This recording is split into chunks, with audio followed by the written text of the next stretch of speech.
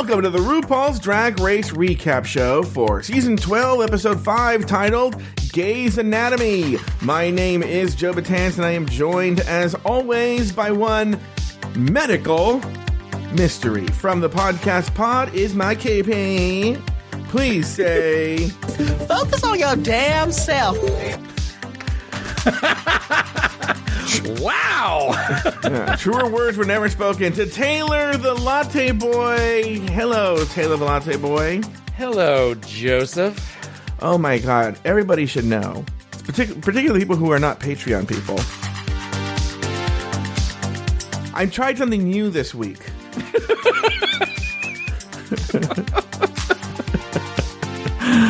Where I decided to record just between us girls first, and then we could just go right into the show. And how'd that go for you? Look, I woke up late. I woke up an hour later than I was supposed to. Yeah. We were late. Taylor's computer wasn't working. And then I got triggered. And what's funny, and I want to say to Haley, I think Haley should know this. Mm-hmm. For people who don't know from Patreon, you don't know what I'm talking about. Taylor and I were talking off the air, and I wasn't angry by Haley. I was angry by a question that, once again, when Joe has a tantrum, it might be misinterpreting something in the comments.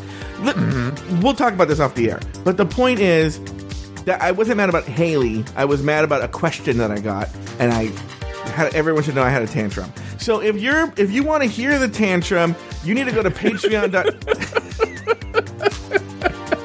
You're such a whore. Yeah. You are such a whore. You need to go to patreon.com/afterthoughtmedia, where those people not only got this show 2 days early, okay, but they also got to hear this. Hey everyone, it's Joe breaking in here. It's unusual, but just to explain a little bit of Just Between Us Girls. We kind of touch on it, but just wanted to put everything in order. We were supposed to record the show at 6 in the morning my time. Every day I've been waking up at 4:30, 5 in the morning. I don't know what happened last night. I do know I took Tylenol PM. But I slept all the way through until 7 my time. Taylor had been waiting an hour. So I jump out of bed, and within 5 minutes I'm on the air. Then Taylor can't get his computer to work. Okay? So while I've been up less than 10 minutes. While that's happening, I decide to just play some music while Taylor gets his computer working. And I don't have any coffee. I've just woken up. I still have sleep in my eyes. It's awful, right? And I'm just like when you wake up, you're like, oh my God, I'm supposed to be somewhere. And so I'm still in that panic. And I start playing a show, and then you'll start to hear about him start commenting on what's happening. But and then also let's be honest, we're all under a lot of stress about what's going on right now. I'm quarantined, I've been trapped in the house. I want to get some exercise. I've just woken up, and there's a lot going on, and so I'm a little testy, let's say, in this little Just Between Us Girls segment, but everything worked out for the best. But I just wanted you to know everything's fine. The show was fine. Everything's good. I'm not mad at anybody. I do think when you ask questions, though, give context, because I only glance at the chat room. So sometimes I have a tendency, especially when I'm worked up, to misinterpret things. And I'm going to give the person who wrote that the benefit of the doubt and say I misinterpreted what he wrote. But other than that, enjoy what you are going to hear right now. Another episode of Joe having a tantrum. So Just Between Us Girls. Oh my God, Just Between Us Girls. Taylor, I texted you this. Most days I'm the Joe. Today I was the Lori. The one thing I will say that's, God bless Joe Batanz last night. I was like, should I pull all the audio tonight or tomorrow? And I pulled it last night. So I had nothing. Okay. Everything's printed. Everything's ready to go. I got all prepped last night for this. So when I woke up, I just had to do seriously the most minor of things. But I am so sorry that was not intentional at all, because I told Taylor, I wrote to Taylor yesterday. I said, just FYI, I'm coming for you. I was joking, but I'm coming for you. And we'll talk about that in a second. But then I wanted to, it's so funny what I used to make sure I went to sleep kept me asleep because I just took a bunch of Tylenol PM and A bunch? What is a bunch? 2. Oh, all right. A couple. I Okay. was being Well, a bunch. I'm picturing fistfuls of you just like downing Tylenol PM. That's not good. No, I'm always afraid of my liver failing or something like that.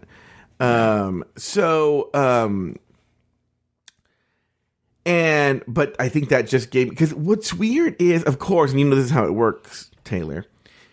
Every night this week, I'm talking Monday through Friday, for whatever reason, I was waking up at like 4 in the morning, 4:30 in the morning, not able to go back to sleep.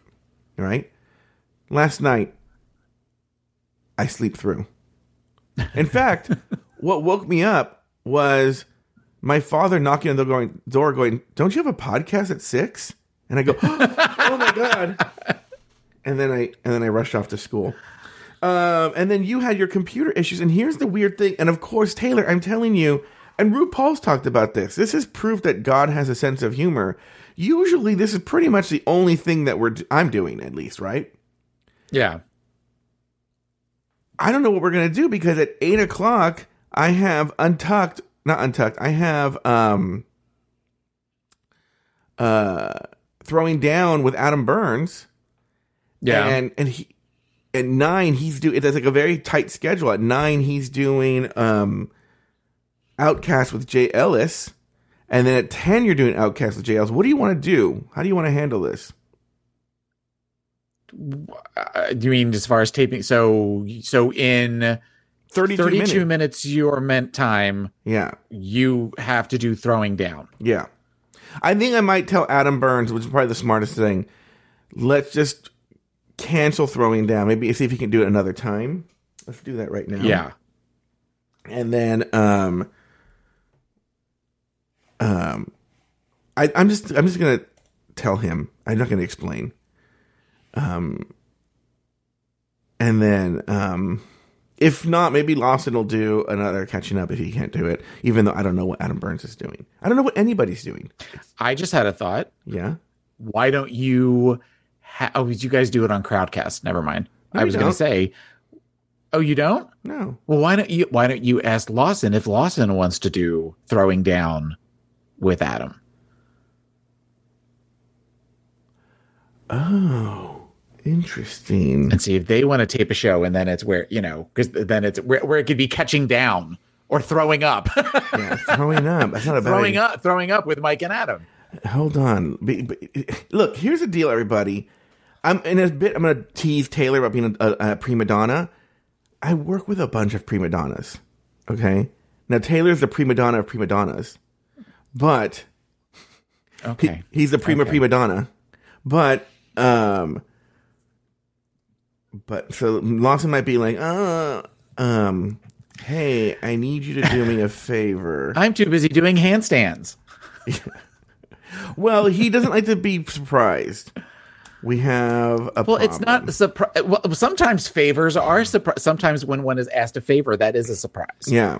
Saying, hey, I need to ask a favor of you. I need you to ask me a favor. Anyway, while I wait for him to respond, I've been waking up at 3 a.m. I bet you today he decided to sleep in. While I wait for that response. Okay, so here's the conversation I was having, Taylor. I want you to talk about this. Okay. So I was playing a song from the early 2000s. We're just playing music. Okay. So I was just playing random songs that I was seeing on my Spotify. Yeah. And I played a song from a band called Ozma, and they were like contemporaries and very influential with Weezer. Okay. Okay. So I played this song, and this Haley Sklans goes in the chat room, and she goes, "Ugh, Weezer." Remember, Haley's like literally -20, right? And not a -20. She's -20 years old, as a joke about how young she is. And she goes something. I have to go back and look here. She says, it's right here, that she goes, "Oh, Joe loves music unironically that everyone jokes about. Joe loves Toto," right? I love Toto. So the speech I was on, I want you to talk about this. I said two things. I said, look, Gen Zers. I go, look, this is a part of your age, right? This is a part of it. So I'm not telling you not to be like this, okay?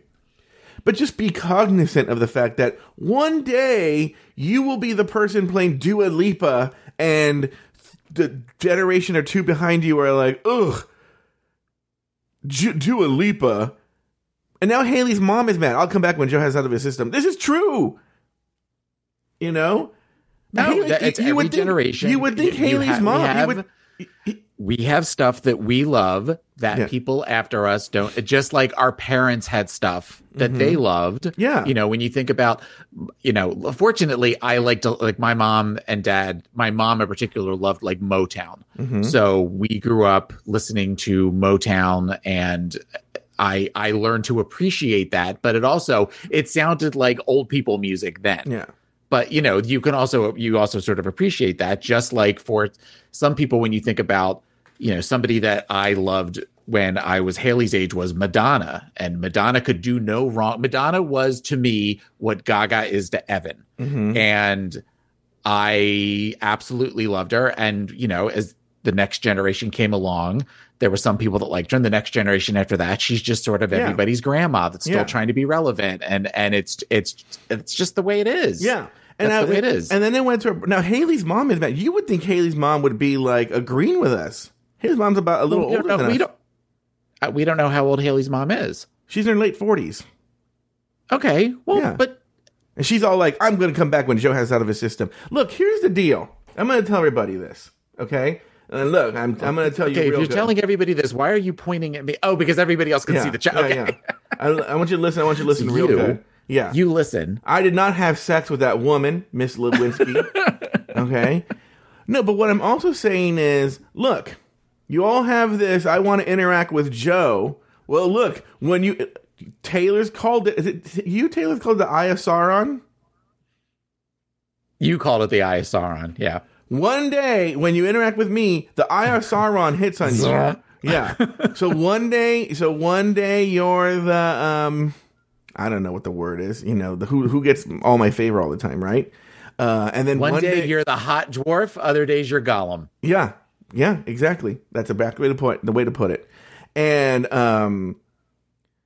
So that's that. So like, if there's this thing like, okay, I want to do this. Well, that's gonna. I mean, Taylor's gonna be the Gollum today. Not really, but not really. But okay. But it's adorable. You think so? Yeah. No, we'll get into it. But the point is that that one like you're gonna come up on the show. That everyone's like, oh, I want to be on the show. Okay, you're gonna be on the show, and then you're gonna come up on the show, right?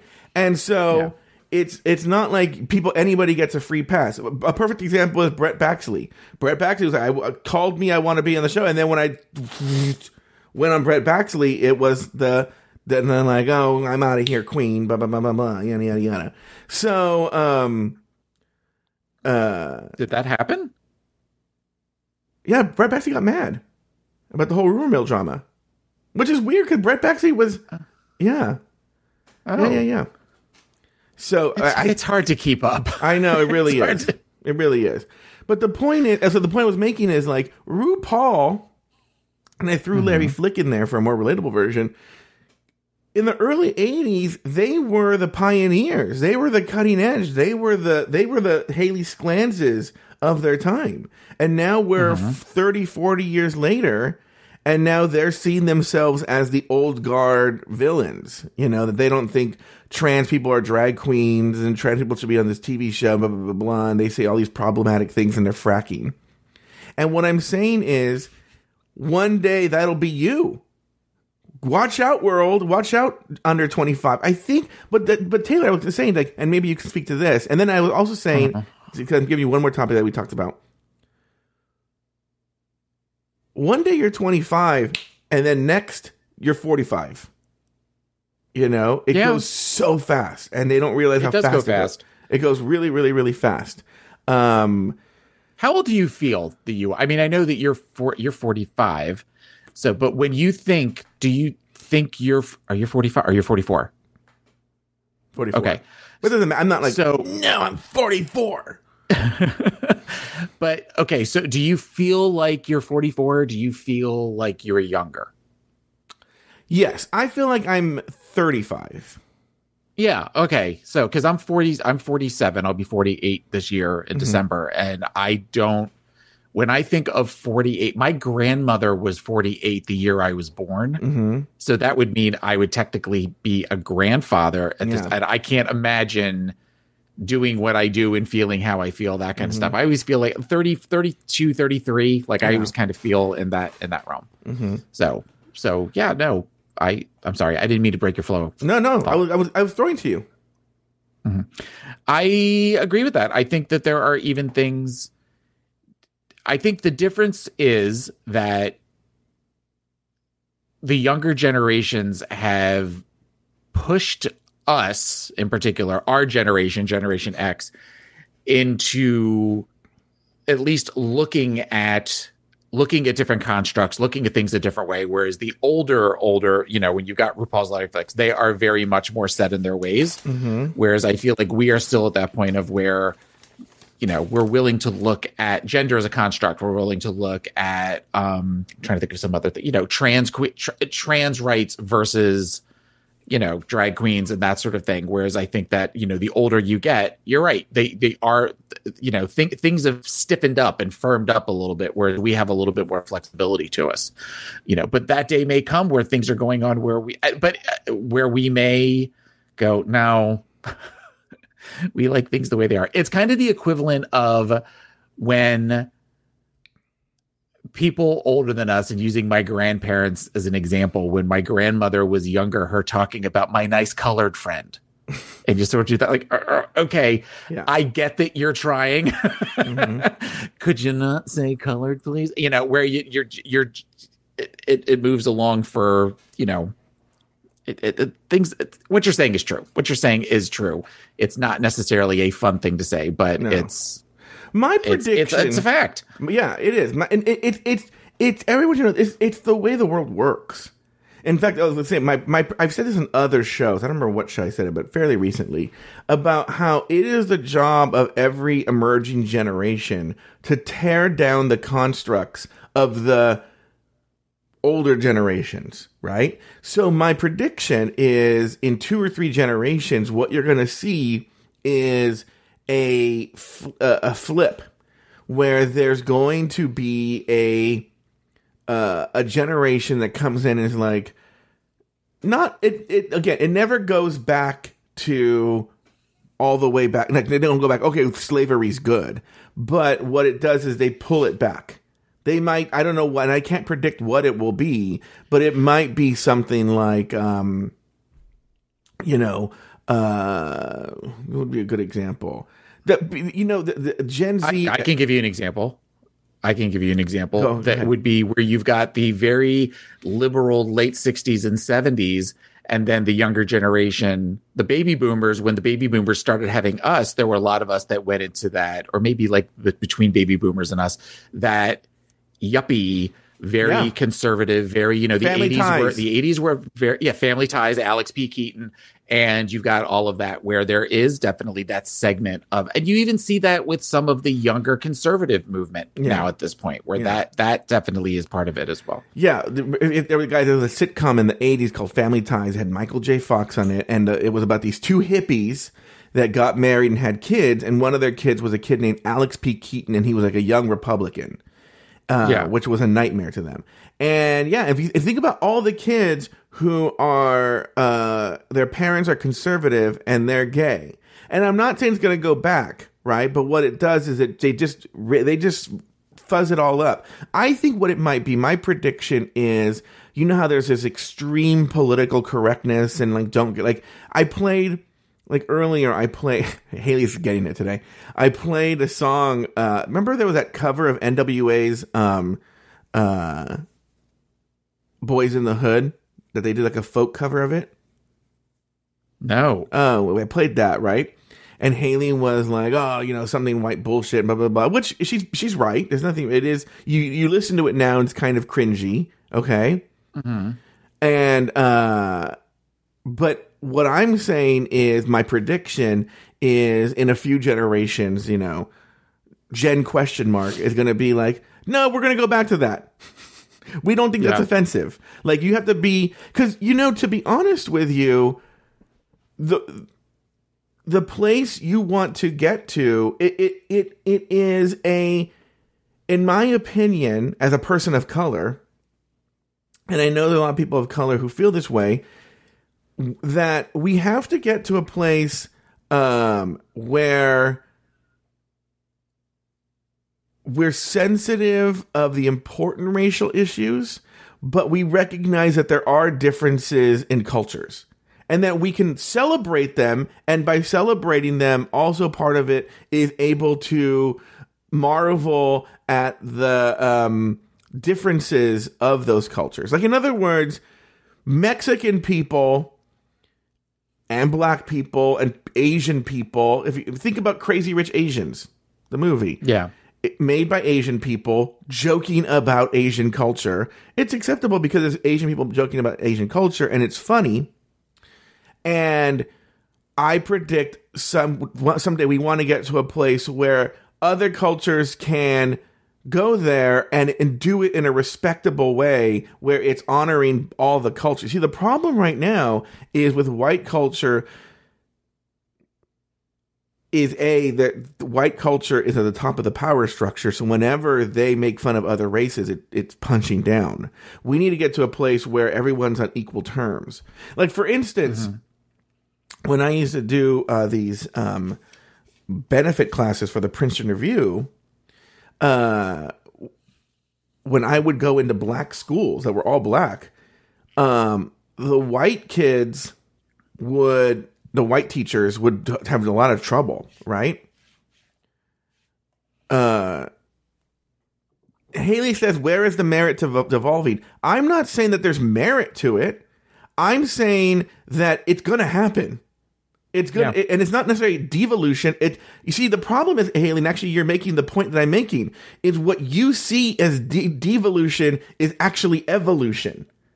Because what you're seeing as devolution is what you don't agree with. And what I'm saying, what's funny is the more extreme you are in that point of view, like RuPaul is a perfect example, the harder it's going to hit you when it happens. So, like, if you're more shades of gray, then the rumble doesn't hit as much, but it's going to happen. I can't predict what that evolution is. I could be wrong, but it's going to evolve. And the world that you want to be and that you will have a chance to shape is going to be challenged in a couple of generations. I think we saw that 4 years ago. I think part of, to some degree, there were a lot of people in this country that the idea of an African-American president that was progressive and gave rights to gays and tried to do things was too much. I think that had Barack Obama been a white guy, we may not have the situation that we have. But that was because we moved the needle that much further to one. People had to push it back. There's another podcaster on the other network that I'm a part of that I remember when I used to listen to a show talking about after gay marriage became a thing and became legal in all 50 states and we went to the Supreme Court. He said, we're all celebrating and we should, but this is going to make people push back even harder than if we hadn't gotten it. And that always stuck with me for some reason. And I was always like, yeah, but we've got, how bad can it be? We'll have Obama and then Hillary Clinton will be president. What could possibly, and it's true. Yeah. It did swing back the other way. So it happens sometimes over a large generational swath, but we're also seeing that in short, the pendulum is swinging a little bit this way, but then over time it either swings, over more this way or more over that way. There was, I remember in college in a political science class, and there's a name for this phenomenon. It has to do with Harry Truman. And I think at these times it really rings true. I don't remember the name of the concept, but where essentially, there was a when Truman ran for re-election, it was, people thought, the polling was in its very infancy. And so the polls weren't very correct, weren't very accurate then. And it was widely believed that this guy Thomas Dewey, was going to defeat Harry Truman, right? And then he won the election. And at the time, when they went back and interviewed everybody about why they were so convinced Dewey was going to win, they would talk about how, well, everybody I knew was voting for Dewey, right? And this, by the way, rings true with every political candidate now, which is like here on the West Coast, for the most part, everybody hates Donald Trump. So in our world, of course, we think the entire country despises Donald Trump. And someone like Adam Burns, if you hear Adam Burns, I don't know if he's talked about this in the show, but he's definitely talked about it before, where he thinks, oh, Trump's going to win. Everybody loves him here. And because in his world, everybody that he sees loves Donald Trump. And I don't want to get too into it. I know people get really triggered when we talk about this. I think the same thing is true with the current crop of political candidates. If people think everybody loves my political candidate, why isn't this person winning, or why is this person not be treated fairly? And so, because I think that, I'm sorry, go ahead. No, go ahead. I'm done. Sorry. I think part of it is that we, over the course, and social media has been a blessing and a curse, in that we have become more tribalized, in that I know that on Facebook, and I've got certain words muted, especially on Twitter, and where I've got to where the only thing that I am seeing in my feed are things that speak to stuff I want to look at, the things that I want to. I don't want to see his tweets. I don't want to see people trashing his tweets. I just want to focus on the things that I want to focus on. And the more and more you do that, whether it's on Twitter, whether it's on Facebook, whether it's on Instagram, you're focused on that. You've got the horse has got the blinders on, and you're not realizing that there's other shit going on around you that you're not paying attention to, which is why I think so many of us were blindsided in November of 2016. Where we were so focused on, because we were only talking to friends. I work for a nonprofit AIDS service organization. So the majority of the people I work with are either LGBT or LGBT friendly, So, when you talked at work, of course Clinton was going to win. Of course everything was going to be fine, because we weren't talking to anybody, clients included. Most of my clients were gay men. But the more that you got talking after and you start realizing that some of these old gay guys are conservative, and some of the people that we work with are more faith, but where all of a sudden you're like, oh shit, I was so focused on what I wanted to hear versus what's going on around me that I was not expecting what happened. And that's why I think so many of us are still shell shocked, myself included, 4 years later. No, you're right. And, another example that I can see that's not as polarizing is, hold on, I'm texting Adam Burns because Lawson never texted back. Okay. I'm going to cancel throwing down, but we're still on for Jay's show. I'll explain when we connect. Okay. So, is Drag Race. You can use Drag Race, which isn't as polarizing. Whereas when you go on Reddit, I see this all the time. Especially when ratings come up or something having to do with the popularity show come up.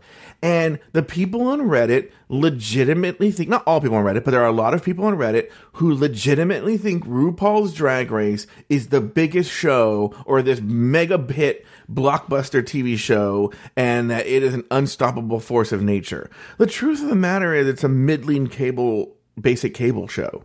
Okay? It's just very important to them, and everybody they know watches RuPaul's Drag Race. For a very niche community, it is appointment television. But for the rest of the country as a whole, they ignore it. There are I was just telling the other day on some show, like I was looking at the ratings, and it was like called like Your Fabulous Dream Home or something, like your lottery dream home on like Travel Channel. Yeah. What does better than RuPaul's Drag? Had like double the viewers. Really? Yeah, RuPaul's Drag Race is only in like 500,000 or 600,000 people. Your Lottery Dream Home had 1.5 million people watch it, right? Oh, HGTV, thank you, Spiral Queen. And so like it's a middling. It's a big show for VH1, okay. In terms of real cable shows, when you look at the numbers for Survivor, when you look at any of the network shows, or even or look at the cable news shows like Jake Tapper, I think gets like 6 million, 7 million people watching. Like, those shows are juggernauts, okay? But RuPaul's Drag Race is a middling cable show that does okay, and it has a lot of cultural significance. But it's not this ratings money-making powerhouse that people think it is. And so that, again, it's that sort of bubble. So I don't know. Haley's in the mood to fight. Now she's like, the demographics of people who watch cable in general are older. Well, then young people can't afford cable. So, Haley, that means okay. Whoever's watching it, that translates into numbers. So in other words, I'll give you an example they use on Reddit, because I know Haley's and most people see this is a very like blind. This is a very like horse blinders view on, right? Which is that it's exactly what we were talking about, which is all my friends download it. Yeah.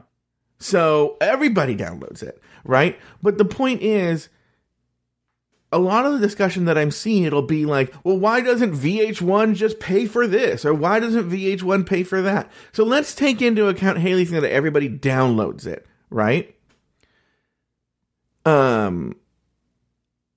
If that's the case, then VH1's not making that. The ratings are where VH1 makes money. Okay? Yeah. The ratings are where VH1 makes money, and that's where it comes to in affording it. And again, I think people would still be very surprised at how not that only a few people watch it. I'm not saying RuPaul's Drag Race isn't an important show. Thomas wants to know if this is the Drag Race recap show. Okay. Look, everybody, I could make this very easy right now. See, everyone thinks that they're being super funny. I can make it super easy. Done. Okay. Rant and tantrum. Right in their ear holes. It was a sight to behold. This week, Gigi and Nikki drew the lucky pink pills to assign the roles for the next acting challenge, Grey's Anatomy. On the runway, the category is Planet of the Capes. Sherry Pie won her second maxi challenge, while Heidi and Closet and Nikki Doll were placed in the bottom two. After a lip sync battle for their lives, Heidi was told, "Shantae, you stay," while Nikki Doll was asked to sashay away. Taylor the Latte Boy, name 2 things you liked about the episode and 1 thing you did not. Okay, one thing that I definitely liked about the episode was I loved the runway theme. And with 1 or 2 exceptions, I thought everybody had a really strong look to some degree or another, whether it was the cape itself or whether it was the look that surrounded the cape. So that was fun to watch. Trying to think of something else that I liked. I had something else in my head, and I would say I'm really starting to like Heidi. Like, whereas I know I kind of liked her. She's Heidi Ho, Heidi Seek, Heidi in Closet, whatever. Yeah. The character, the contestant that is Heidi, is starting to become a favorite of mine. And I enjoy her not only in this episode, but also in Untucked, and definitely the lip sync as well. I didn't say I enjoyed the lip sync, but I liked her in the lip sync, and we'll get to that when we get to the lip sync. Thing I did not like was I saw tons of people on social media talking about how they thought this was one of the best skits or one of the best sketches they've ever done. And I laughed once. And it was a physical gag. It wasn't even any of the acting. So it just was not. It wasn't a strong episode. I'm starting to have questions about season 12 that maybe we can talk about later. That maybe it's because you're too old, Taylor.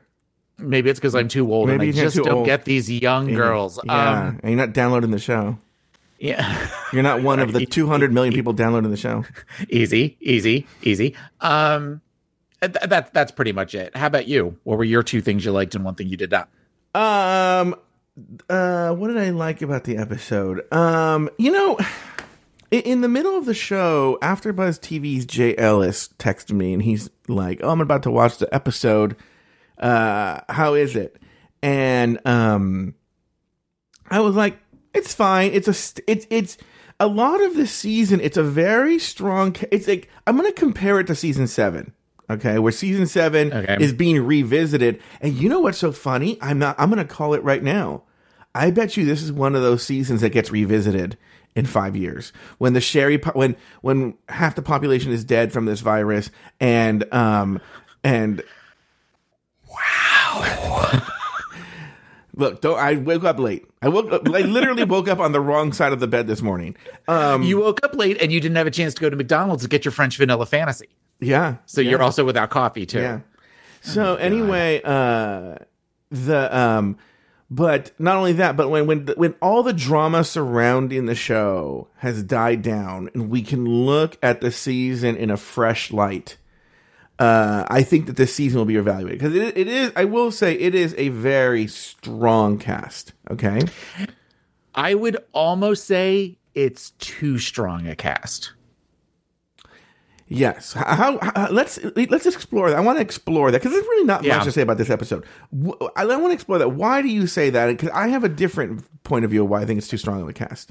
I think that this would be the season of polish. Mm-hmm. I think that a lot of these queens are so polished and so intelligent, not mature, but intelligent, because I feel like we're going to talk about Untucked later, that they're all so aware, they're so self-aware of what is going on this season, and they know what to expect, that we've seen it get progressively stronger with each season of where they are not letting down their guard, they're not letting down their defenses, and they also have thought things out, some of which maybe overthought things out, but everything is just so pristine and so perfect at this point that it's not as much fun to watch. Plus, not even counting all of the Sherry Pie stuff. I'm enjoying it, and there are certain contestants that I am enjoying more than I expected to,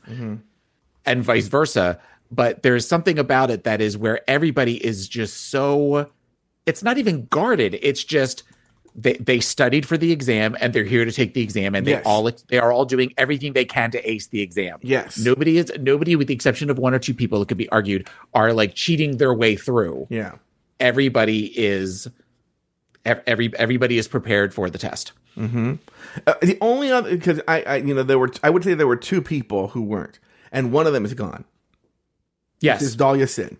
Yes. And that was, as far as intelligence, I'm not calling Dahlia a dumb girl, but I think that she went into it thinking she could do one thing, and they immediately went, "Oh no, bitch, you're out." And everybody that's left, including Aiden to some degree, I think, is they've got their long game planned out and are doing what it takes to execute that long game. Yeah. You know what's so funny is, and this is going to go, everyone can read into this what you're going to read into this. I want to go back to Dahlia Sin for a second. Which is, and I'm going to use a political comparison. And then everyone, again, listening who heard the first part can read into what you're going to read into. Okay. But the fatal mistake that Dahlia made, because we're going to talk a lot about Aiden today, and I think this is a really good theme for this episode, is how I agree with you. And the only thing I would extend it to is all the other girls, with the exception of Aiden and Dahlia, recognize that there is a larger world out there besides the little room that they're in. And that every behavior they made is going to be amplified if they make poor choices. And so they're watching their P's and Q's to the point where it makes a lot of the show itself not that interesting to watch, because there are no sparks, with the exception of Aiden, right? Yeah. And going back to Dahlia, Dahlia went in there. I think the fatal mistake she went in there was, I'm young and I'm pretty and I'm fierce and I'm going to win my the show based on that, which is that the show has evolved, And that's a very season 2. Like, in other words, I don't know if you agree. I do not think Tyra would have won if she were. No. The show does not put up with that shit anymore. But that's I'm going to be the Tyra Sanchez of the season, and it just doesn't work. And so yesterday I was watching a press conference with President Trump. Okay. Mm-hmm. And he was talking, and all of a sudden he mentioned our governor, who is a left-wing liberal of left-wing liberals named Gavin Newsom, right? Yeah. And he goes, this Gavin Newsom's doing a terrific job. He's doing a great job. He said some very nice things to me. And I go, Gavin Newsom said nice things about Trump? So I Google it. And then when I read the whole article about him, I'm like, oh, this Gavin Newsom is so smart. Because he's been licking Trump's ass in a very politically safe way. Like, you know, but saying words like, I had the privilege of talking to the president today and he was very cooperative. And he's saying stuff like that, right? Yeah. Because he knows my state is on fire with this disease and it pays for me to be nice to Donald Trump because then I'm going to get what I want. Right? Yeah. Whereas Andrew Cuomo, Trump's doing it, kicking and screaming, but Andrew Cuomo, even though probably Andrew Cuomo and Gavin Newsom completely agree, Andrew Cuomo is saying, 4,000 ventilators, I need 30,000 ventilators, which he's right. Yeah. I'm not denying that, but then I don't think a government should be run like that, right? Like an emotional tyrant, you know. But Gavin Newsom is playing the game correctly, and so the same thing here, which is with Dahlia. These other queens, the 11 other queens, 'cause I'm not counting Aiden there either. You're right. They are students of RuPaul's Drag Race, and they are going and they're all trying to be head of the class, and they know look, Crystal fucking has won the heart of RuPaul. Yeah. You know? And I don't get a concerted effort on Crystal's part to do so, but she knows how to play the game, you know? Yeah. And I don't get the impression that Aiden or Dahlia knew how to play that. It's essentially, once again, RuPaul's Drag Race. Yeah. And that speaks to what you're saying. Anyway, going back I think the episode, so when Jay asked me the question, I was like, the episode was fine. Mm-hmm. You know, it was fine. It's a very standard issue for one of these episodes. I agree with you. This is not very funny. You know, somebody texted me and it rhymes with Rafter Ruz Reeves, Ray Ellis, texted me in the middle and was like, oh, this sketch is horrible. Right. Yeah. But it was a standard issue episode in a way that's forgettable. Like I said, this is going to be, I wouldn't be surprised if in the year 2030, if Haley Sklans and Luke Stamen, as part of Afterthought Media's new Drag Race recap show, go back and revisit the show and this season. But for right now, it's a fine episode. The other thing I really liked about this episode, to be honest with you, it's a note I'm going to have later. I was really happy to see Gigi and Nikki working together in a way that seemed fair. They weren't trying to fuck other girls over. And again, this speaks to what you're saying about the show. They weren't trying to fuck the other girls over. They weren't trying to do anything bad. They had to make some difficult choices and people were upset. But they weren't trying to do anything insane. And I like seeing that. I do like seeing the queens be nice. The one thing I didn't like about the episode... I mean, I guess we'll get to it Untucked. It's the whole Aiden, and it's not pro Aiden, it's not anti Aiden, but the firestorm around Aiden, and what does that mean for the show if and when Aiden leaves? Yeah, you know, it's become very apparent that Aiden is at this stage in the game the only conflict. Nobody else seems to be having issue with anybody else. I mean, you could maybe make an argument for, you know, I feel like we've had two situations in which Widow has had small tantrums when things didn't go her way. But she also talks about how all of these girls are, you know, She even says at one point, she goes, I don't think Nikki and Gigi are out to sabotage anybody. They're sweet girls. They're all so there isn't going to be. It's going to be a lot of kumbaya and running through nature with children. Yeah. Once Aiden's gone. Yes. No, you're right.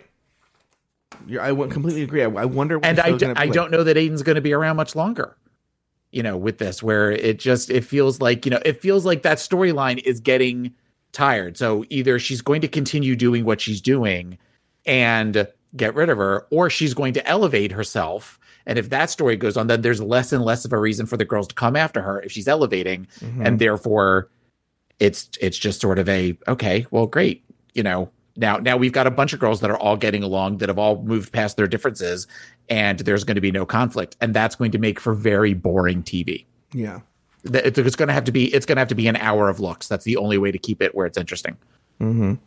All right, very good. After Rockham's elimination, the Queen said goodbye to Rockham and congratulate Gigi for her win. Nikki feels good about her positive critiques, but wants to show off her goofy side, while Jada calls out Aiden, telling her she should have been in the bottom. Jada declares later in the workroom, Jada declares herself the trade of the season before RuPaul entered the workroom to announce this week's Maxi Challenge. For this week's Maxi Challenge, you need to overact in the longest running drag queen scripted show on TV. A little medical drama we're calling Gay's Anatomy. The hardest part will be deciding which role to assign to which queen. If only there were a pill for that. 9 of these 11 bottles contain a silver pill, a placebo with no power. But 2 bottles contain a pink pill. The 2 queens that choose a pink pill will be in charge of casting all the roles. Oh my God. After a random draw, Gigi and Nikki were tasked with casting the other roles. The girls tried to be fair, but ultimately Aiden and Widow were unhappy with their roles. Taylor, your thoughts on everything that leads up to... Let's talk about... I guess the only really thing to talk about is... is there anything really to talk about at the top of the show with the cold open with the Aiden stuff, and he should have been in the bottom and all that? Well, I think that was expected. Mm-hmm. To some degree. I think the fact that, she did come out in that outfit and Jada sort of came for her and said, but she didn't really come for her. She just said, I expected you to be in the bottom. Mm-hmm. Whereas compared to when we see other girls, particularly Britta, it feels like we're watching the same thing over and over again. It feels like we're watching, and definitely we kind of have this where we watch this and then we'll watch this argument to some degree again in Untucked. Mm-hmm. And then it looks like from the scenes for next week's episode, we're going to watch the argument again, where everybody said, where Aiden's like, I come from a small town and Britta's saying I'm the queen of New York. And I don't understand why we're all doing this. Mm-hmm. It's just sort of like, okay, we've seen this. I like the idea of they picked from who got to pick the roles with the bottles. Yeah. Where it felt, again, I feel like we're seeing things that that were on Dragula, as far as the randomness of it, where the first skit on this last season of Dragula was they all picked compacts. Yeah. And then one of the compacts had something in it and they had to do something where the Landon cider on Dragula had to eat a glass of spiders or something. Now, it's totally feasible that those two shows have people who interact with each other, but that show didn't air until after this was finished taping. But it's totally feasible that those people all talk to each other. Yeah. And it was just something different. And it wasn't, I kind of liked that there wasn't a mini challenge this week. As much as I love the mini challenges, this was something that was just slightly different. They got right to it, but it was just such a huge skit. It makes sense that they didn't do a mini challenge for time. Well, the mini challenge is weird. It was built into the Maxi Challenge announcement with the pills. Yeah. Well, that's what I mean. I mean, but it wasn't one of these where everybody was dancing like bees or they didn't have to meet with, Love Connie and do aerobics or anything like that. It was just sort of okay, this is the mini challenge here. Grab a bottle. Do you have a pink pill or a gray pill? Yeah. We've seen this before with where people don't get the roles they want. Mm-hmm. And it didn't necessarily, as you said, is one of the things you liked. I like that Gigi and Nikki worked to try to be as good as possible, and wasn't like let's just give it to Widow because there's nothing else left. They kind of were able to justify between the two of them, whether that was for the camera or not, why they thought she would be good in this role.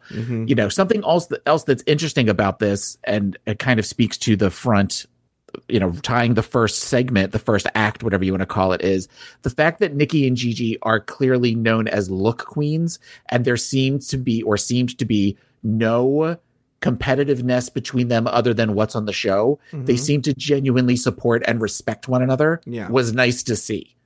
Where I remember at one point after Gigi won, Nikki kind of said, she goes, "You turned it out. You looked amazing." There wasn't that whole thing of, I could have, similar to what we saw with in season 7, where it seemed like Fame and Pearl never really got along because they were both in that look queen category. This is a nice juxtaposition for that. But don't you think that's true with almost all the girls? I mean, like, Britta was really broken up about Rock leaving. As we saw in today's episode at the end of Untucked, Nikki was very, very appreciative and wonderful to Heidi. Because remember, they had that conversation about Heidi not having enough the same money for clothes. So Nikki left her a wig and a nice piece of clothing so she could go out there and whatnot. There seems to be a stronger sense of camaraderie among the girls, going back to what you were talking about, because I think they realize they've been, all of them, except for Aiden. You would think Dahlia would know this. Maybe Dahlia did know this, that they realize that they are now instantly a family. Like, those girls will always be associated with each other. And as we know from unfortunate circumstances beyond their control this season, this cast, I think, will be a lot tighter than a lot of the other casts because of what they've been through before and after the show. But I think they understand we're going to be together for the rest of our lives. And so I think they're cognizant of that. It's one of the first casts, I think, to see that and to realize that. And so they're making the best of it. All right, let's move on. The next day, the queens go over their lines and get into their costumes and makeup for the acting challenge shoot. Britta is concerned about being stuck with Aiden in her scenes, and during the table visits, Jackie talks about collecting stool samples, while Widow tells Rue she wanted a more serious role. Anything big in these table visits? I mean, it comes back to, and I didn't really comment on the Widow and the Aiden stuff, so I'll talk about it here. During the table visit is, what was up with Widow's weird tantrum about not getting the role that she wanted? I think that was goopery on the part of the producers. I think there wasn't a lot of conflict, so they just pulled whatever they could to get that to look worse than it was. Adding the music, adding the weird, where they didn't ask anybody else. I noticed that Nikki asked both Aiden and Widow, I think Nikki and Gigi both, how do you feel about that? And that feels like that was the producers off to the back doing, ask Widow how she feels about getting that role. Like, I will say this with these girls, they don't seem to be very good at acting as far as when they are directed to do things by the producers. Talking about last week's episode of where Britta suddenly said, "Girls, I had a dream last night. I dreamt I were back." Like that sort of stuff of where they're directing them to do certain things to keep the storyline going. We've talked about in previous seasons, there's been the proverbial producers under the tables at the mirror moment saying, "Ask so-and-so about this." And that's what a lot of that felt like to me. Yeah. Okay, I could see that. So you even think the Widow thing was a little bit producer? Yeah, I mean, when you think about, they show in the course of 30 seconds, Widow saying, "I trust Nikki and Gigi. They're sweet girls, and they're not going to sabotage any of us." To the next time they show her in a confessional going, "These bitches," within those like 30 seconds. Now, I get that those could have been pulled from various interviews, but I think that is made to manipulate us into thinking that she's more mad than maybe she was, because Widow killed it in the skit. Widow was great in the skit. It's just, I think that is them pulling, the producers pulling our strings to make us think that she's madder than she actually was. Or there could be missing information that we don't know, because she seemed a little bit angrier than we would think. Like, I'm making this up. I don't not even speculate. I'm giving a circumstance of something that we may have seen. I don't believe necessarily this happened. But maybe it was one of these things where Sherry said to Widow, "Oh, if you want that role, you can have that role." And Widow's like, "Oh, great, thank you." And then Nikki and Gigi went off and gave it to Sherry anyway. Does that make sense? I'm not saying that Yeah. happened, but it could be, well, Widow's like, wait, what the fuck? We just sorted this out. You know? And remember, they're trying to show Sherry as little as possible, so there could be Sherry information that we don't know about. And that's, I think, another part of this, which makes this season so odd, is it feels like there are large swaths of, well, how did we get here? Yes. Sort of thing. So I think that they're doing a great job, because for a split seconds, you forget that she's a part of the show until she suddenly wheels into a skit or somebody comments on her, and you're sort of like, what are you doing here? Kind of thing. Yeah. But that also leaves us with big, hanging chads, as it were, wondering how did we get to this point? What's funny is, I think I talked about this on a different show. I think I talked about it in this show. Is right now it's fairly easy to ignore her in terms of editing because there are so many girls. But as it winnows down until she gets eliminated, how are they going to do it? Yeah, there are fewer and fewer girls on the show. Because right now she's won twice. Okay. She's won two episodes. Technically, she's won 3. She was in the top. Oh, yeah. She was in the top for the week that she was revealed. So she's got 3 wins under her versus other girls. Did she win did she win the improv challenge? Yeah, she did. She won improv. She won this one. And then she was in the top 2 against Jada for the lip sync for $5,000. Okay. And Jada won that. Oh, Jada won. Okay, but she was in the top. Because it was, but she was one of the top 2, and then because it was Widow versus Gigi, and then the 2 of them. So technically, she's been to win 3, but the point I'm making is even though we haven't seen her, she's won 3 challenges. So I think she's going to be, unless something drastic happens, she's gonna be around for a while. And as the girls narrow themselves down, it's going to be harder to ignore her. I don't know how they're going to do it. Because even if you could tell, even on the elimination day, we're going to talk about this, they had to, just for obvious reasons, they had to go to her because her question leads to Jackie Cox's discussion about her mom that we'll talk about. And so they went to her, they showed her for like the briefest second, and then it was just like Jada looking around as her voiceover went over that. It was sort of crazy. All right, so let's actually move on to the Maxi Challenge shoot. Jada and Jackie struggle with their line to Gigi excels. Widow thinks she should have been Dr. Mother Gay. Nikki can't remember her lines, and Carson tells her to speak more French. Aiden takes Carson's notes and performs better than expected, while Britta is criticized. Your thoughts on the shoot itself, Taylor? The shoot itself, it's the standard. We've seen this before. One girl that nobody thinks is going to do well does great. Another girl who thinks that she's going to do well flubs up her lines. There were parts of it that I thought were funny during the taping that I could see why Carson would laugh at it. It was okay. I mean, I thought they all, for the most part, looked the part, as far as with the white coats and the pencil skirts and all that sort of thing. It wasn't necessarily super memorable. I can think of other sketches that they've done in the past that are more memorable to me. And this is going to be one that's you're going to go, oh yeah, they did that one. Yeah, they did do a sketch. I think. Yeah, you're right. It wasn't that great. But I will say, and I hate to say it, Sherry Pie was a standout. And if this drama weren't here, that's what we would be talking about. Yeah. Is because she was really good. I was actually going to say she's surprisingly a really good actress. Yeah, I mean, she did. I mean, anybody can do that voice, but it was still, I think it felt like she was doing a little bit of improv with it. That is what took her over the top. Well, also, she didn't deliver her lines in that standard drag acting way. Yeah. She more for naturally. Somebody who was super excited to show off her BFA, Jan felt very wooden to me. A lot of her lines were very high school production of Our Town. Yeah, but we'll get to that one. Well, let's just talk about Grey's Anatomy right now. About it right now. Here's the thing that wasn't addressed, and I don't know why. Is Jackie made a point when they were casting the roles when Jan wanted to play Meredith Gay and Gigi, no, not Gigi. And Jackie wanted to play Meredith Gay and Jan wanted to play Meredith Gay. Okay? And Jackie goes, the joke of the whole thing is that they look really different. Yeah. Right? And I don't know if Jackie made that point in the room, but when they actually did the sketch, you're like, oh, you're right. And it made, because she's like, Mom, don't you recognize me?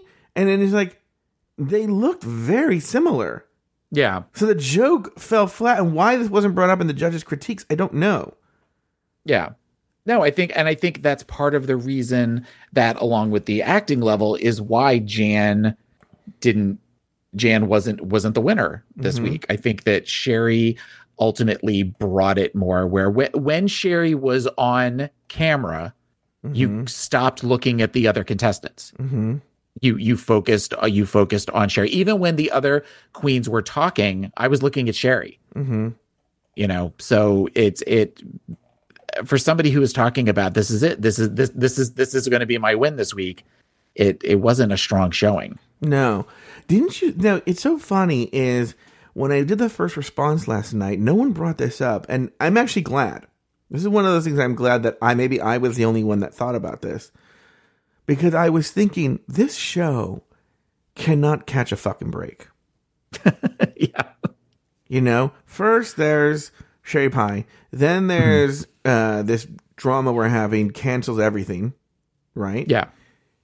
And then they do a medically themed show, and it's just... I thought that too.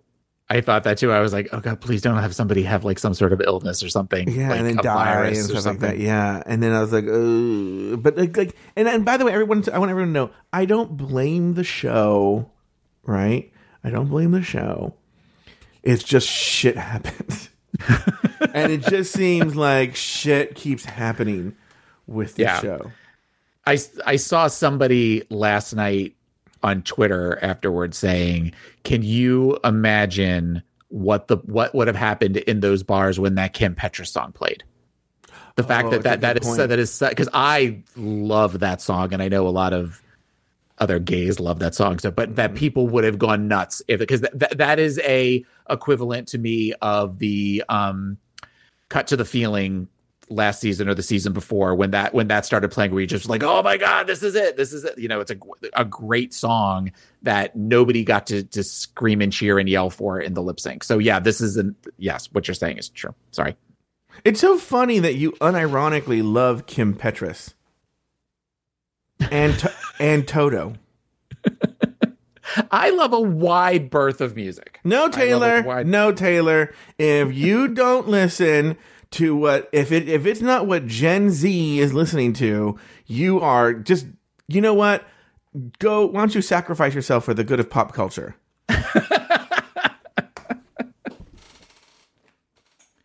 Anyway. Moving on. It's Elimination Day and the girls return to the workroom to prepare for their main stage. Nikki's confident in her performance. Jackie tears up while talking about her difficult relationship with her mother.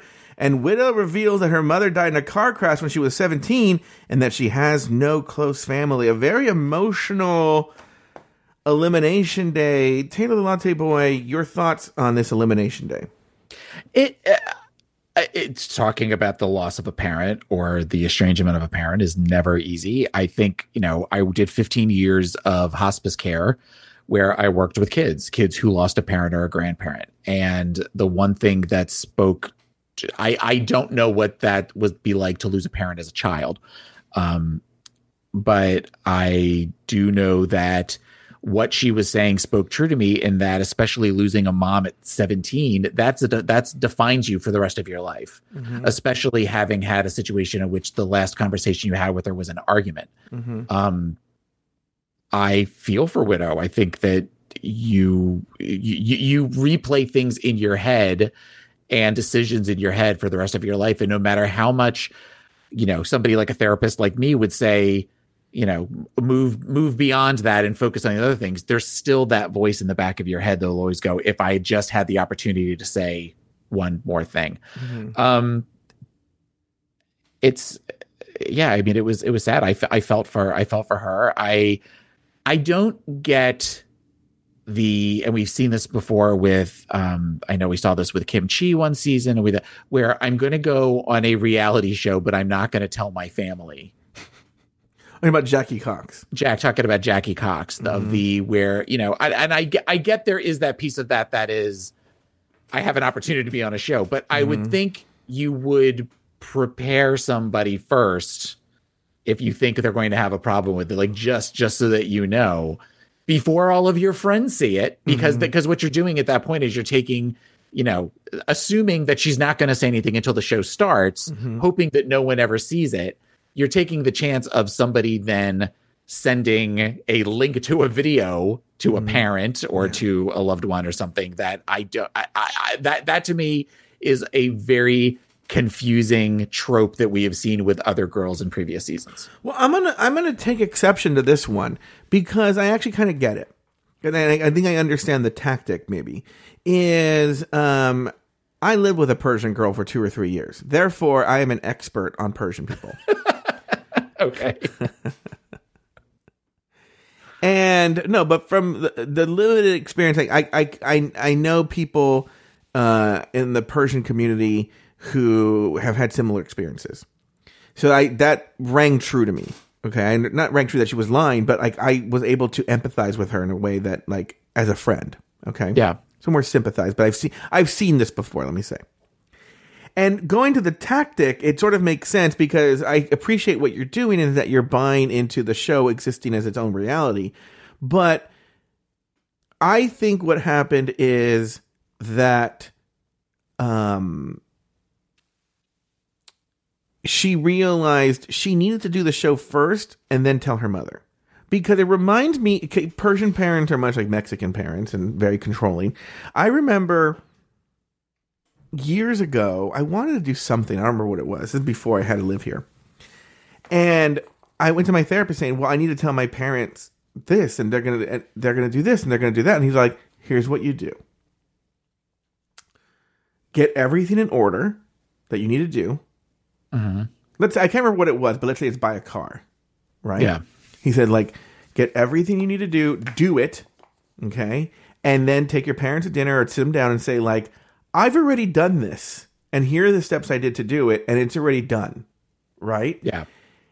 And then it's done. There's nothing they can say because you've already done it. And I think she probably realized that's what she had to do. That if she told her mom, I'm going to go on this show, her mom would do everything in her power to stop her. But if the show's already taped, I'll just tell her after. There's nothing she can do about it. It's going to come out, you know? And it's easier to tell. In other words, it's easier to ask for forgiveness than for permission. Well, and I mean, I guess, you know, I'm saying this that I don't understand this, but then I also figure, you know, my real name isn't Taylor. I have a different name, and part of that everyone was not should know only it's Taylor Dane. But he didn't. People. Oh God, often, I wish I was Taylor Dane. Well, he's often confused with the singer, and so he named it to the Latte Boy. Oh, tell it to my heart. Taylor, that would be a great lip sync song. It has been a lip sync song. Have they done "Tell It to My Heart"? Yeah. No. Yes, they have. Somebody in the chat room will tell us if "Tell It to My Heart" by Taylor Dane has ever been a song on Drag Race. It has, but also, I'm telling you right now. I'm telling you in the Hangouts that it has. But let me tell you this, Taylor, is I think it's funny that you unironically love Taylor Dane and Toto. All right, but getting back to before we go off on a Taylor Dane tangent, you know, part of the reason I did that is I didn't want my family knowing about it. I didn't want this to be something where I would have to deal with not necessarily my family keeping me from doing it, in that my family making me feel bad about it. And I remember when I eventually said something to my mother about it, she did pretty much exactly what I expected her to, of where she seemed very, you know, where I said, well, I do a podcast, and she laughed and went, well, of course you do. So, but it was like, as I was getting ready to go do a live show in Vegas, and, you know, were one of the times that you and I met, and I just, at that point, I was so deep in, I'm like, well, then the hell with it. If she doesn't like what I'm doing, then at this point, it's too late. I've already committed to this, and I'm enjoying it. If I had started by saying, oh, I'm thinking about doing this, it would have been the response of, well, why would people want to listen to you talk? Oh yeah, which I get. Joe does all the time. Joe asks me that question all the time, but I guess I get it to some degree, but I'm also doing, these podcasts versus something that millions upon millions of people watch. Yeah. Via VH1 and other cable outlets. Taylor, it's Super Bowl level numbers. Now, it's not reflected. Now, on the ratings, it's only 500,000. But you don't understand. There are like 50 million people who they go and they download it. I'm so old, I don't know how they download it. I think they go on Napster and LimeWire, And I forgot to mention, Heidi added me as one of her top 8. Wait, what? MySpace. Oh, did she? Oh, Yeah. that's really, really cool. Oh, because that's so funny that you say that, because I'm friends with Sherry Pie hooked me up with this really cool casting director named Allison Mossy on Friendster. Oh, nice. Yep, I'm nice. on Friendster. Yeah, and it's really kind of amazing. And you're gonna be a big star one day. Oh, I am gonna be a big star, Taylor. Don't you know it? And I'm gonna talk about all my unironic bands and Toto and I don't care about this Bad Bunny, right? No. Why would you do that? Nope. I only care about Toto, and I just live in the past. In fact, I'm gonna go on an 80s and 90s. I'm gonna go on a 90s cruise with Sugar Ray, Smash Mouth, Sugar Ray. Who's the one? I love sex and candy. Yeah. Mercy Playground. Marcy Playground. Yeah. Who else? Fastball. Oh, Blade. yeah. That's a great song. Did I ever tell you my fastball story? You have a fastball story? I have a fastball story. Of course you do. Okay. So at least the lead singer was from Orange County, right? And I have a friend who was a pretty successful musician in those bands, right? Mm-hmm. And he told me that when they were kids, they were all playing together, like teenagers, right? The lead singer from Fastball, and then my friend and a couple other people, and they're playing, and the lead singer from Fastball goes, stop, right? I'm ending this because somebody asked me an offensive question in Crowdcast. No, he said, stop. I was like, what happened? No, he went, stop. He goes, guys, I just realized something. I'm so much better than all of you.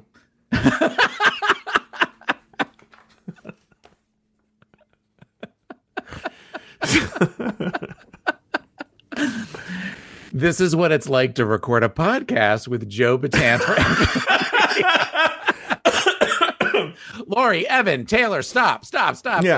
I just realized I'm so much better than all of you. Yeah. Look, can't deny the truth. So anyway, any other thoughts on this Elimination Day? No, I mean, it was, again, standard fare. It's very standard. Yeah. Like, and everyone should know that's not a criticism. It's not a criticism. It's when they make this show, okay? When they make this show, they're not going like, we need to make it so that the podcasts out there that analyze every emotion to death really has some content for their podcasts. No, they're making a television show. Well, first of all, any season, they're making a television show to entertain the masses and to consume like junk food. Okay, it's a reality show. It's a junk food, right? Yeah. It has no nutritional value. Yeah. Then on top of that, these editors have been tasked with a Herculean effort to take a show that they already spent months editing and in a very short amount of time take it, repackage it, eliminate an entire person, and make it entertaining for the masses. I still admire them, and the fact that they're able to deliver a somewhat coherent, cohesive episode that is passable, is my hats off to them. But bravo to them for being able to make an episode that is just a standard issue episode and having to erase a major part of the show. Yeah. No, I'm not holding it against them, but it is what it is. Okay, that's Elimination Day. Anything else on the Elimination Day, Taylor? No, not that I can think of. All right, before we do that, let's take a break, and we'll be back right after this. All right, Taylor, now it's time for the looks. All right. In terms of the looks, can you give me your maybe like top 2 looks and top and bottom 2 looks, or I'll leave it to you for your editorial choices, what you mention and what you don't mention. Oh, hold on. While you do them. I would say, honestly, my favorite look, even though she got called for kind of revealing her cape way too early, was I loved Nikki. I thought Nikki was gorgeous. I thought that the short hair, I loved the Terry Mugler, the metallic outfit, which I remembered that outfit. It was displayed in, or it was worn in George Michael's Too Funky video. She looked so beautiful. Another look that I loved, really loved all of the looks, just almost all of the looks going down, was I loved Gigi's Troop Beverly Hills homage. I thought that was great as well. Looks that weren't good, I agree that Heidi's look was not. It was just kind of everything was put together. And I'm trying to think. I don't remember the scene that Aiden was talking about with Silence of the Lambs. I know that she, at one point, I mean, they talked about, Buffalo Bill sort of wearing a cape of some kind, but I don't remember that, and I don't remember that reference. And it was just sort of, it was kind of a boring look to me compared to some of the other books. All right. And that's it? That's it. That's it. I know that we're pressed for time. All right. And those are the looks.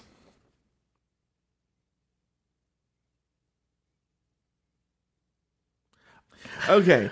All right, let's move on to the critiques. Jan Widow Von Du, Jackie Cox, Gigi Good, and Aiden Zane are named as the tops of the week, while Sherry Pie is awarded her second win. This leaves the bottom 5 of the week as Jada Essence Hall, Britta, Heidi and Closet, Crystal Method, and Nikki Doll. Before they're sent backstage, Rue asks the bottom 5 queens who they think should be eliminated from the competition.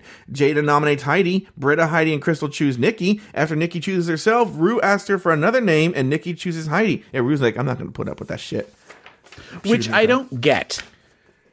I don't well, actually. I do get that, and there was something very gross about that because it didn't seem. I didn't look at that as Nikki trying to avoid saying another girl. I think Nikki at that point was over it, and she was kind of saying, "Send me home. I don't want to." And Rue was because I think they know. Again, we've talked about how Rue kind of acts like she doesn't know what's going on, but she clearly knows everything that's going on.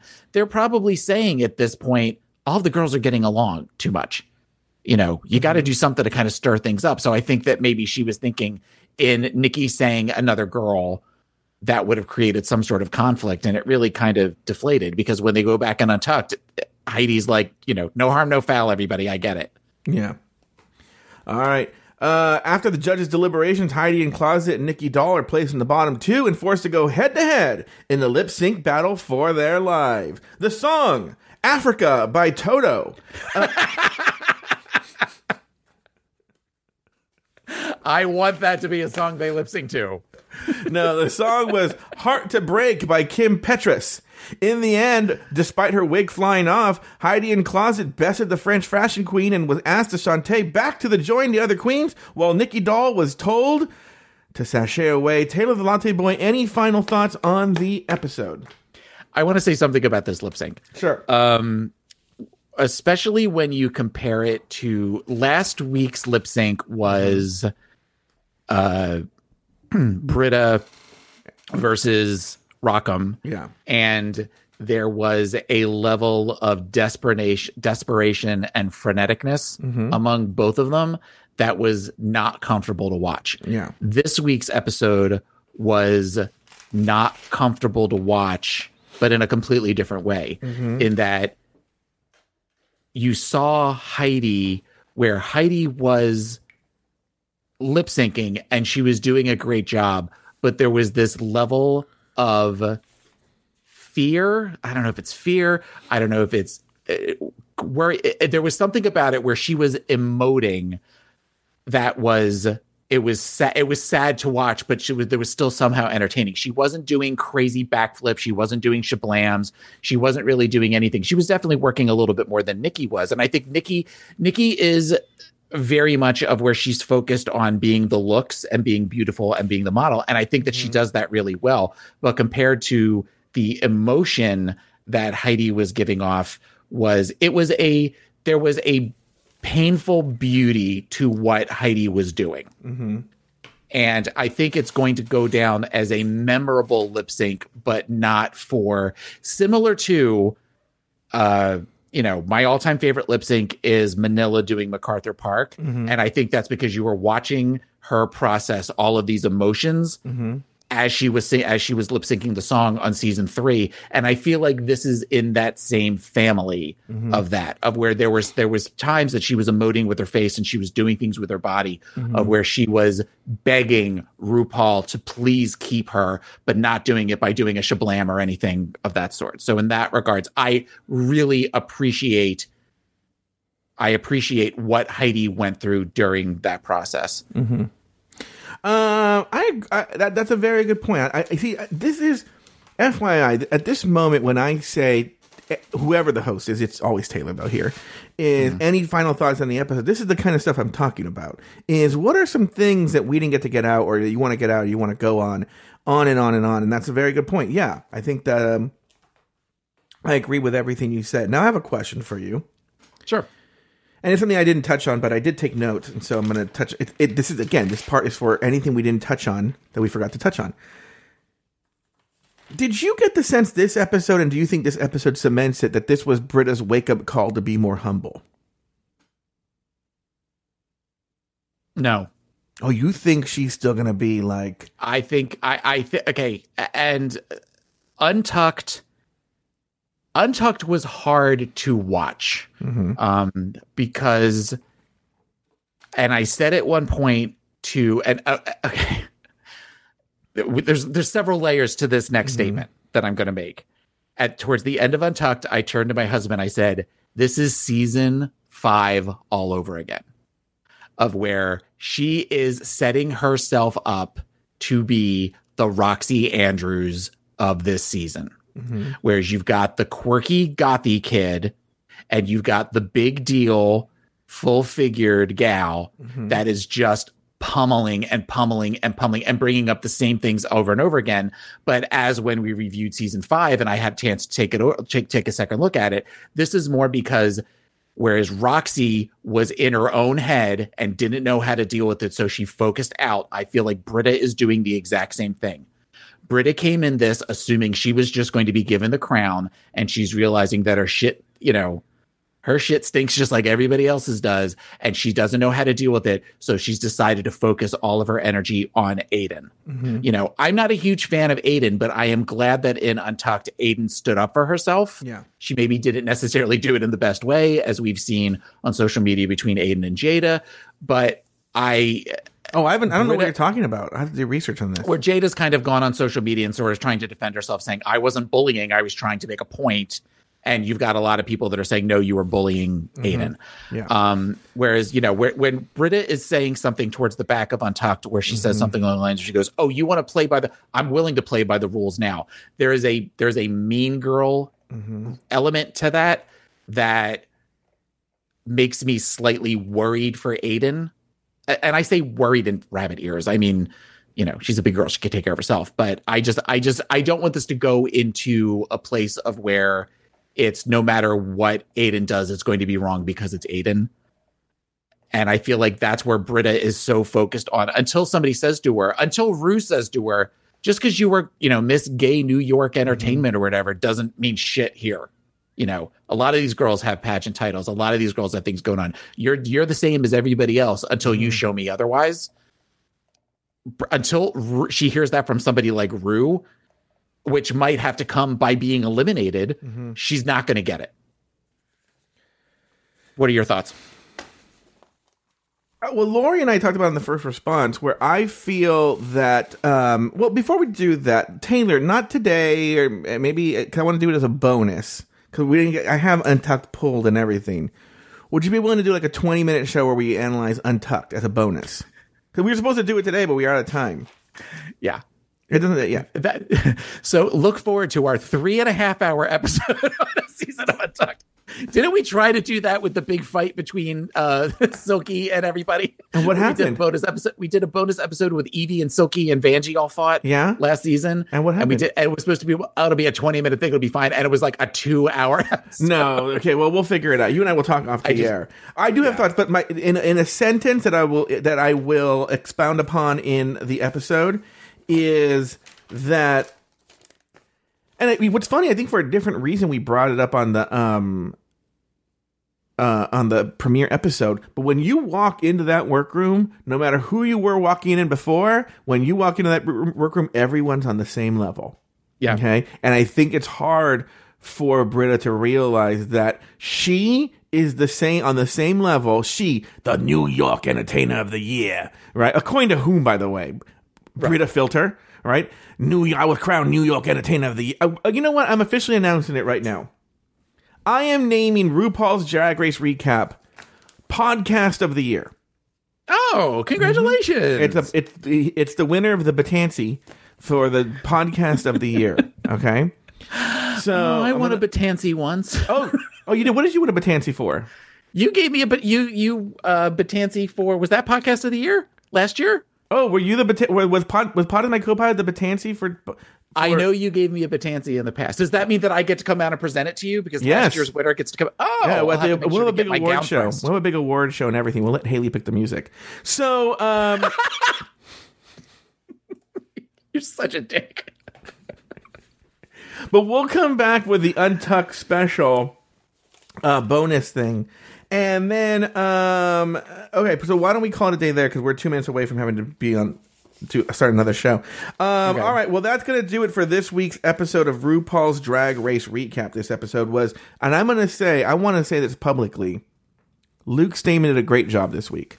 But was produced by Luke Stamen. Be sure to join us next week and every week as we continue to discuss, dissect, and deconstruct each brand new episode of RuPaul's Drag Race Season 12. So, for Taylor the Latte Boy and myself, sashay away until next week.